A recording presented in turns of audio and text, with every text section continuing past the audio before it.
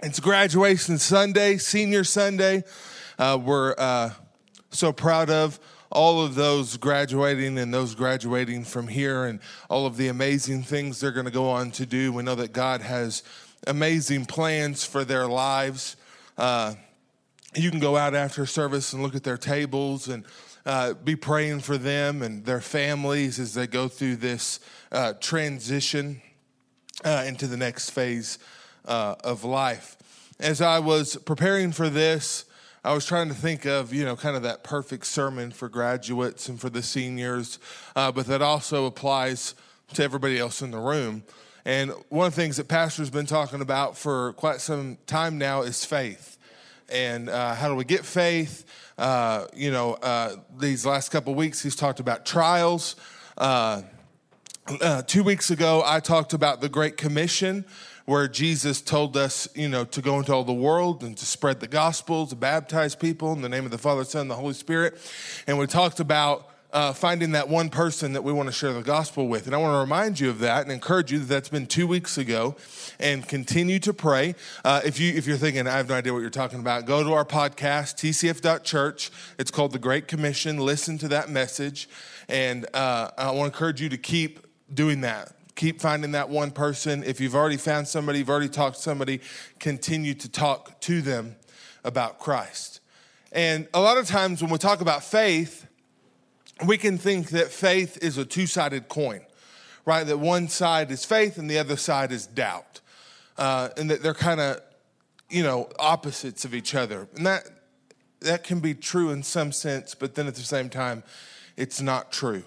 Have you ever asked a question that nobody really had an answer to, maybe a tough question, and then kind of after you asked it, they're like, can you just hush? Can you, if you have teenagers, maybe they ask you hard questions, why do we do this? Why don't we do this? Why do you do this? Why do you talk like that, right? And you think, could you just stop? Could you quit and leave me alone, right? And we can ask these hard questions, and maybe nobody can answer them for us. And a lot of times in our life, that leads to doubt, right? Is the earth round or flat, right? Nobody knows, right? We all know what it really is. But maybe these like big, questions. Are we alone in the universe, right? And you think, people are like, God, could you quit? Could you hush, And we ask these hard questions, that can raise up doubts. How many of you have ever had doubts? Right, go ahead and raise your hand if you've ever had a doubt. If you haven't had a doubt, come talk to me after service and tell me how you live your life so I can start living like you. All right, but we've all struggled with doubt. We've all doubted things, right? We've doubted the government. We've doubted the president, right? Doesn't matter what side you line on at one time or another. You thought that guy's no good, right? We have doubts in our lives. And maybe you've doubted a person, maybe someone closer to you. Maybe a family member, somebody's kind of lost your trust and you don't really trust them and you have doubts in your life. I saw a video a while back of a young man who was, probably in his late 20s. And he grew up a Christian, grew up going to church. And he said that as he got older, he started asking questions. Well, how do we know this? How do we know that? How do we know the Bible's true? How do we know that the Council of Nicaea didn't change everything? If you don't know what I'm talking about, don't worry about it. Don't mess yourself up with that. But all these questions, right? You start researching the Bible, looking into the Bible. You just read your Bible, right? If you want to mess up your faith, you want to absolutely just wreck your belief system, read your Bible. I'm telling you. If the whole Bible scares you, I heard a pastor just the other day say that, you really ought to read the Bible cover to cover. You're not going to not get into heaven. He said, but you are going to get to heaven, and Peter's going to be showing you around. He's going to say, hey, come over here. I want to introduce you to Obadiah. He says, oh, man, nice to meet you. He's going to say, hey, man, what'd you think about my book? You're going to say, you wrote a book? Yeah, I wrote a book. It was in that other big book you had. Oba who? Right? Come over here and meet Haggai. Come over here and hey, what'd you think about my book? I wrote a shorter one. What'd you think? Haggai who? Right? And if you want to wreck your faith, you just want to mess things up, read your Bible. And if that scares you, like, oh my Lord, I can't read my whole Bible, read Genesis. Read the first book of the Bible. And when you get done, call me. and I'll help you because it's going to jack you up, right? Right? If you like the show Game of Thrones, go read Judges. Don't read it to your kids because it's rated mature, right? Go read Judges and it'll mess up your faith. And this young man was saying that he grew up in a Christian home, went to college, and as he got into high school, he started having questions about all these things in life and about Christianity, and his dad couldn't answer him. And he said, oh, son, just have faith. Oh, quit thinking about that. Quit worrying about that. Don't just have faith. And then he came home in college, and his dad said, hey, I'm glad you're here for the weekend. Are we going to church? And he said, oh, no, I'm not going to church. I don't believe in that anymore. And his dad said, what do you mean you don't believe in that anymore? He said, I had questions, and I got into college, and I figured out, that's not all what you say it is. And I don't believe that anymore. And all of that was rooted in questions. It was rooted in big, tough, hard questions that we think lead to doubt, right? And unbelief. And I want to show you an amazing story in the New Testament where Jesus is dealing with a father who has some unbelief. And I want to show you kind of what he tells him and what he says to him. It says in Mark chapter 9, if you have your Bibles, you can turn to Mark chapter 9. It'll be on the screen, verse 14. It says, when they came to the other disciples, they saw a large crowd around them and the teachers of law arguing with them. As soon as all the people saw Jesus, they were overwhelmed with wonder and ran to greet him. What are you arguing with them about? He asked.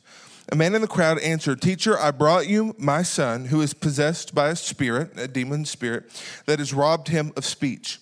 Whenever it seizes him, it throws him to the ground. He foams at the mouth, gnashes his teeth, and becomes rigid.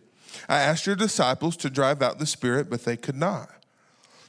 You unbelieving generation, Jesus replied.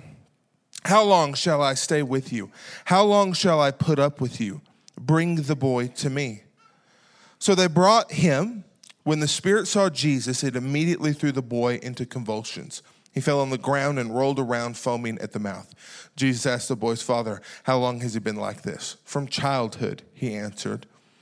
It has often thrown him into the fire or water to kill him. But if you can do anything, listen to that statement right there. But if you can do anything, take pity on us and help us. If I can, said Jesus, everything is possible for one who believes. Immediately the boy's father exclaimed, listen to this. He exclaimed, I do believe. Help me overcome my unbelief. I do believe. Help me overcome my unbelief. When Jesus saw that a crowd was running to the scene, he rebuked the impure spirit. You deaf and mute spirit, he said, I command you, come out of him and never enter him again. The spirit shrieked, convulsed him violently and came out. The boy looked so much like a corpse that many said, he's dead.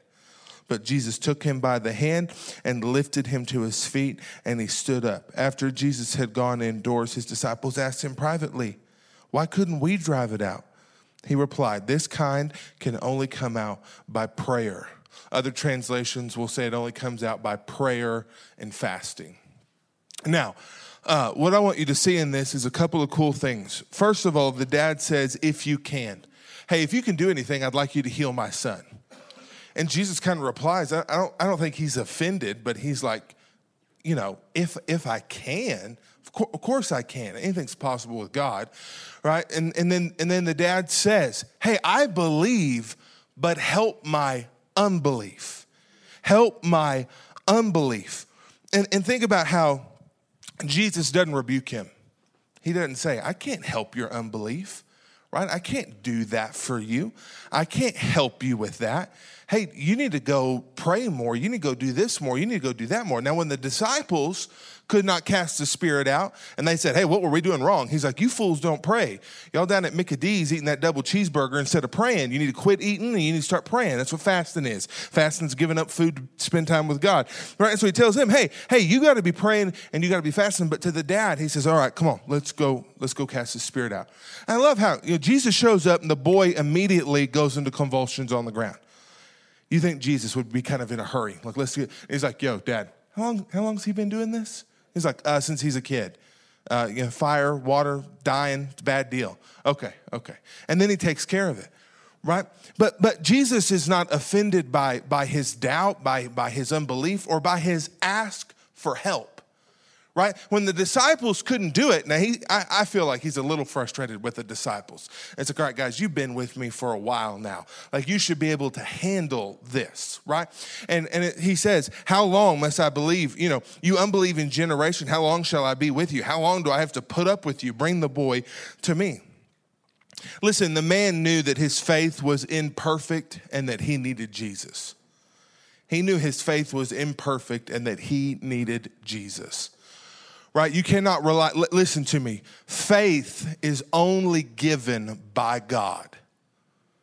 Faith is only given by God. The word says that it is a gift from God. As you read the word, we've learned this, as we read the word, as we hear the word preach, it sparks it on the inside of us. It ignites it on the inside of us. But God does that. Listen to me. Doubt is okay. I'm gonna help you this morning. Doubt is okay.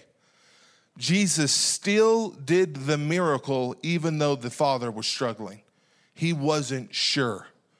He had some doubt. He said, hey, Jesus, I need you to help me. Here's what I want to encourage the seniors with. You're going to move into a season of life filled with doubt.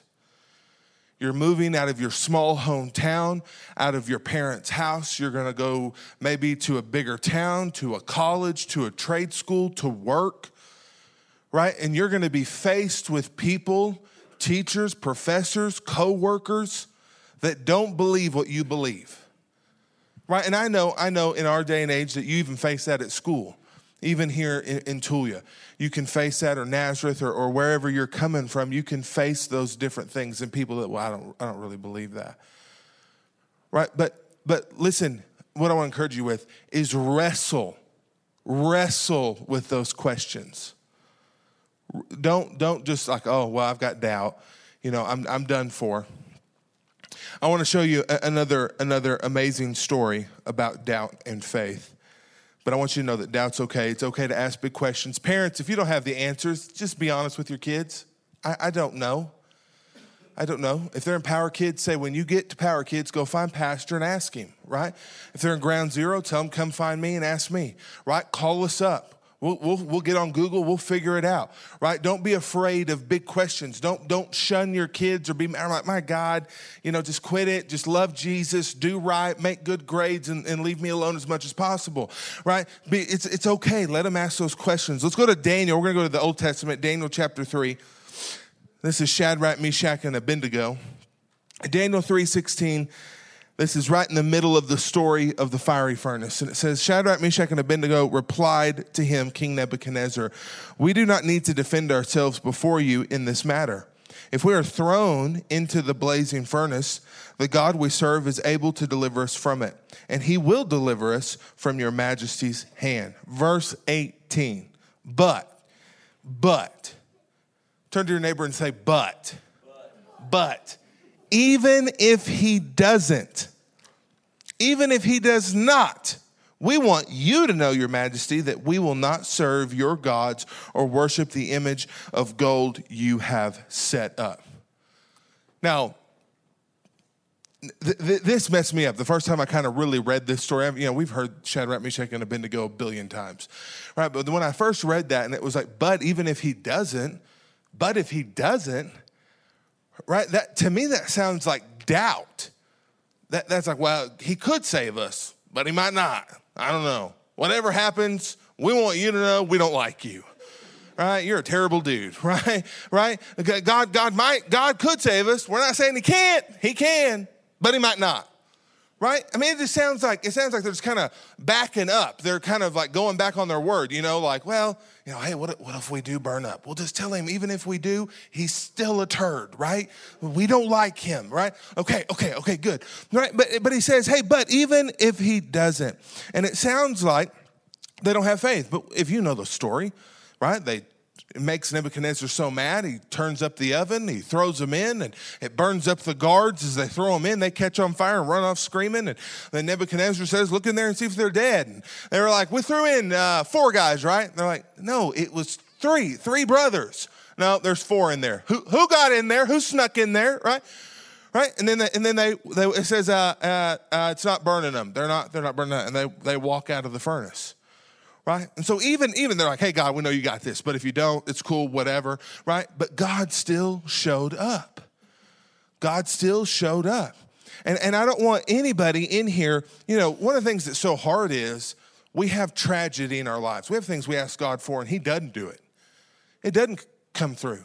It doesn't go the way we want. All right, Pastor talked about it this last Thursday, and I believe last week, even in trials.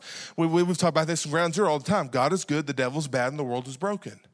Right? We serve a good God, but we live in a broken, fallen world infected with sin. That's why there's world hunger and earthquakes and tsunamis and mass shootings and bombings and war and death and disease. Because the Bible says in Romans that the earth longs for the day for sin to be removed. That it groans as a woman in childbirth, waiting to get sin off of it. Right? And so that's why bad, terrible things happen. And God doesn't always show up. But listen, I want you just to lean into God. Listen, faith is not the absence of doubt. Faith is not the absence of doubt. It is the means to overcome it. It is the means to overcome it. And so many times, we read Romans 10:17, which I'm going to show you in just a minute about, faith comes by hearing, hearing by the word of God. And we think, well, that didn't happen because I didn't read my Bible enough. Well, that happened, that terrible thing happened to us because I just don't have enough faith. Right? And then what do? We put it back on us. Well, I should be doing more. Right? If I would just do more of this, more of that. Maybe if I would serve more, help more, give more. Right? We do all of those things because I love the Lord and I want to be with him and spend time with him and get to know him. And as I spend more time with him, my faith does grow. Right? But listen, you live in a broken world, a broken, fallen world, and faith is not the absence of doubt. It's the means to overcome it. And don't be messed up if you think, well, I don't know. And if you do that, run to the Lord. Run to Jesus. Tell him, I need help. I need help with my unbelief. I need help with my doubt. Right? Romans 8:37 says, in all these things, we are more than conquerors through him who loved us. It says, no, in all these things, we are more than conquerors through him who loved us. If you go to Romans 8, it talks about persecution and just them being persecuted for being Christians and being martyred and hunted and killed. And Paul is telling them, hey, you're more than a conqueror. Listen, through Jesus Christ, you can conquer your doubt. You can conquer your unbelief. You lean in, just like the Father, help me in my unbelief, right? Shadrach, Meshach, and Abednego, they knew God could. That was not a question. They knew he could. They were like, hey, if we burn up, don't think you won, because our God still won, right? That was their statement. There was no doubt in their mind that God could, that God had them, that they could trust God. And I want you to do the same thing. Trust in God. Through Jesus, we can conquer our doubts. We can conquer the world. Romans 10:17, which I just said, faith comes by hearing, and hearing through the word of Christ. As you read your Bible, as you hear the word. Now, Romans 10 is a famous chapter on salvation. Romans 10 verses 9 through 10 say, if you'll confess with your mouth that Jesus is Lord and believe in your heart that God raised him from the dead, you shall be saved. And Paul is taking Romans chapter 10, he's talking about salvation. And he's talking about people that haven't received Christ. And he says, hey, they haven't been saved because they have not heard. They have not heard the gospel. And then he goes into verse 17 and says, faith comes from hearing, and hearing the word of Christ. And that is how you get saved. When you hear the gospel, Jesus crucified and raised from the dead on the third day to save you and I from the depths of hell and from sin and death, right? That sparks faith inside of your body. Inside of your spirit, it comes alive when you hear that. That brings that up in you. Listen, as you get into the word, as you come to church, you get faith because we're reading the word of God. Faith is like building a relationship. It's like a relationship, right? It's hard to trust a stranger. It's hard just to run into somebody and, how many of y'all seen the cartoon Aladdin? Back in the 1990s, Aladdin came out. If you hadn't, it's a classic. You should probably watch it. I'm going to give a few spoilers here in a minute. But if you've seen Aladdin, right, we know that Princess Jasmine escapes from the palace. She goes into town. She meets Aladdin. They're running from the guards, right? He takes her up to his little pad up on the rooftop with a pretty view, and he's working it as hard as he can, and the soldiers show up, and he jumps out the window onto a magic carpet and says, do you trust me? And she should have said, no, fool, I just met you. I don't trust you. I ain't jumping out a window with you. Are you insane? Right? But like a teenage girl, she jumps out the window, right? Right? But that is how faith works. Faith is trust. It's trust in Jesus, trust in God. And listen, as you spend time with him, as you spend time in his word, you get to know him. I believe that the people of Jesus' time had so much faith because of the miracles and the stories that were floating around. Right? They had heard all the crazy things Jesus did. And so when they heard these things, they were like, the woman with the issue of blood, she believed, man, this is it. This is all I can do. And nobody else has anything for me. This is it. Blind Bartimaeus, when he yelled out, I've got no other options. Ain't nobody fixing this. I've heard these crazy stories of this guy. Ain't nobody stopping me. Right? They'd heard, man, feeding 5,000, water to wine, walking on water, all these crazy, Lazarus up walking around, right? All these crazy stories. And so their faith. And see, as you spend time in God's word, as you spend time with God, as you go through things with God, you build more trust. You build more faith. Faith is not the absence of doubt, but it's the means to overcome it. I want to show you 2 Timothy 4, and then we'll close out here, and we're going to pray over the seniors. 2 Timothy 4, 1-5. It says, in the presence of God and Christ Jesus, who will judge the living and the dead. Now, Pastor did a while back, he taught on the judgment seat of Christ and how that word was bema. Am I saying that right? Bema, which means reward. This is not bema. This is like judge, condemn, that kind of judge. So he's going to judge the living and the dead. And in the view of his appearing and his kingdom, I give you this charge. All I want you to know by judge, is Paul's being really serious. He's like, man, Jesus Christ, who's going to judge the world, the living and the dead, I give you this charge. Verse 2, he says, preach the word. Preach the word in verse 2. And he says, preach the word, be prepared in season and out of season. Correct, rebuke, and encourage with great patience and careful instruction. For the time will come when people will not put up with sound doctrine. Instead, to suit their own desire, they will gather around them a great number of teachers to say what their itching ears want to hear. That sounds so much like our day and age, if anything. Verse 4, they will turn their ears away from the truth and turn aside to myths. But you, keep your head in all situations. I love this. Keep your head in all situations. Endure hardship. Do the work of an evangelist, which is spreading the gospel. Discharge all the duties of your ministry. So, what is he saying to do? Listen, he's saying preach the word. Share the gospel. Be prepared in season and out of season. I heard somebody the other day that, seasons are 4 months. Our seasons in the world, right, are 4 months. Right? If you've been stuck in a season for 8 years, it's not a season anymore. Right? Seasons come and go in every 4 months. Listen, as hardship comes, as things come, as tragedy happens, we have to be prepared in that season. Maybe it's a really good season of life. Things are going really well. I've got to be prepared to preach the word. Maybe things are hard, things are bad, things are not good. I've got to be prepared to preach the word, right? That I preach the word and I'm prepared in season out. I correct, I rebuke, and encourage with patience and careful instructions, right? People are going to turn away from doctrine. They're going to turn away from what's right. They're going to turn away from truth. They're going to want to hear what they want to hear, but then I'm supposed to keep my head. I'm supposed to endure hardship, and I'm supposed to do the work of the evangelist. 1 Timothy 4:12 says, don't let anyone look down on you because you are young, but set an example for the believers in speech, in conduct, in love, in faith, and in purity. Verse 13, until I come, devote yourself Devote yourself to the public reading of Scripture and to preaching and to teaching. What is this all saying? We're supposed to be telling people about Jesus.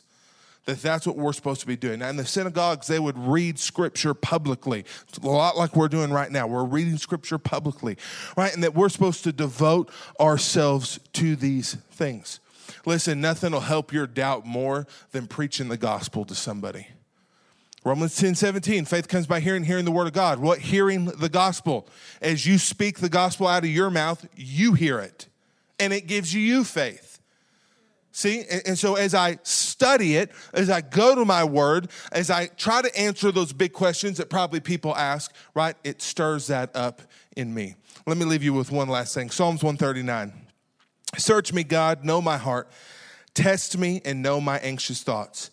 See if there's any offensive way in me, and lead me in the way of everlasting. Think about the last time you asked God to work in you and to change you. Listen, I want to leave you with this. I think the greatest thing that we can do as Christians, the two greatest things we can do is stay humble and hungry.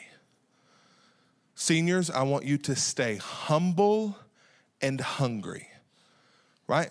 I keep myself in a state of humility where I don't fall into pride, where I don't think I'm better than somebody else, or I've got it figured out better than you do. Right? I'm humble where, man, I have compassion and I have care for others because I'm walking in humility, and then I'm always hungry for more of God. I'm never satisfied with my relationship with God. I always want more word, more worship, right? And this comes over time. Right now, you might be thinking, man, I can't read my Bible for 2 seconds. I barely make it through the verse of the day. Just stay in it. Stay humble and stay hungry.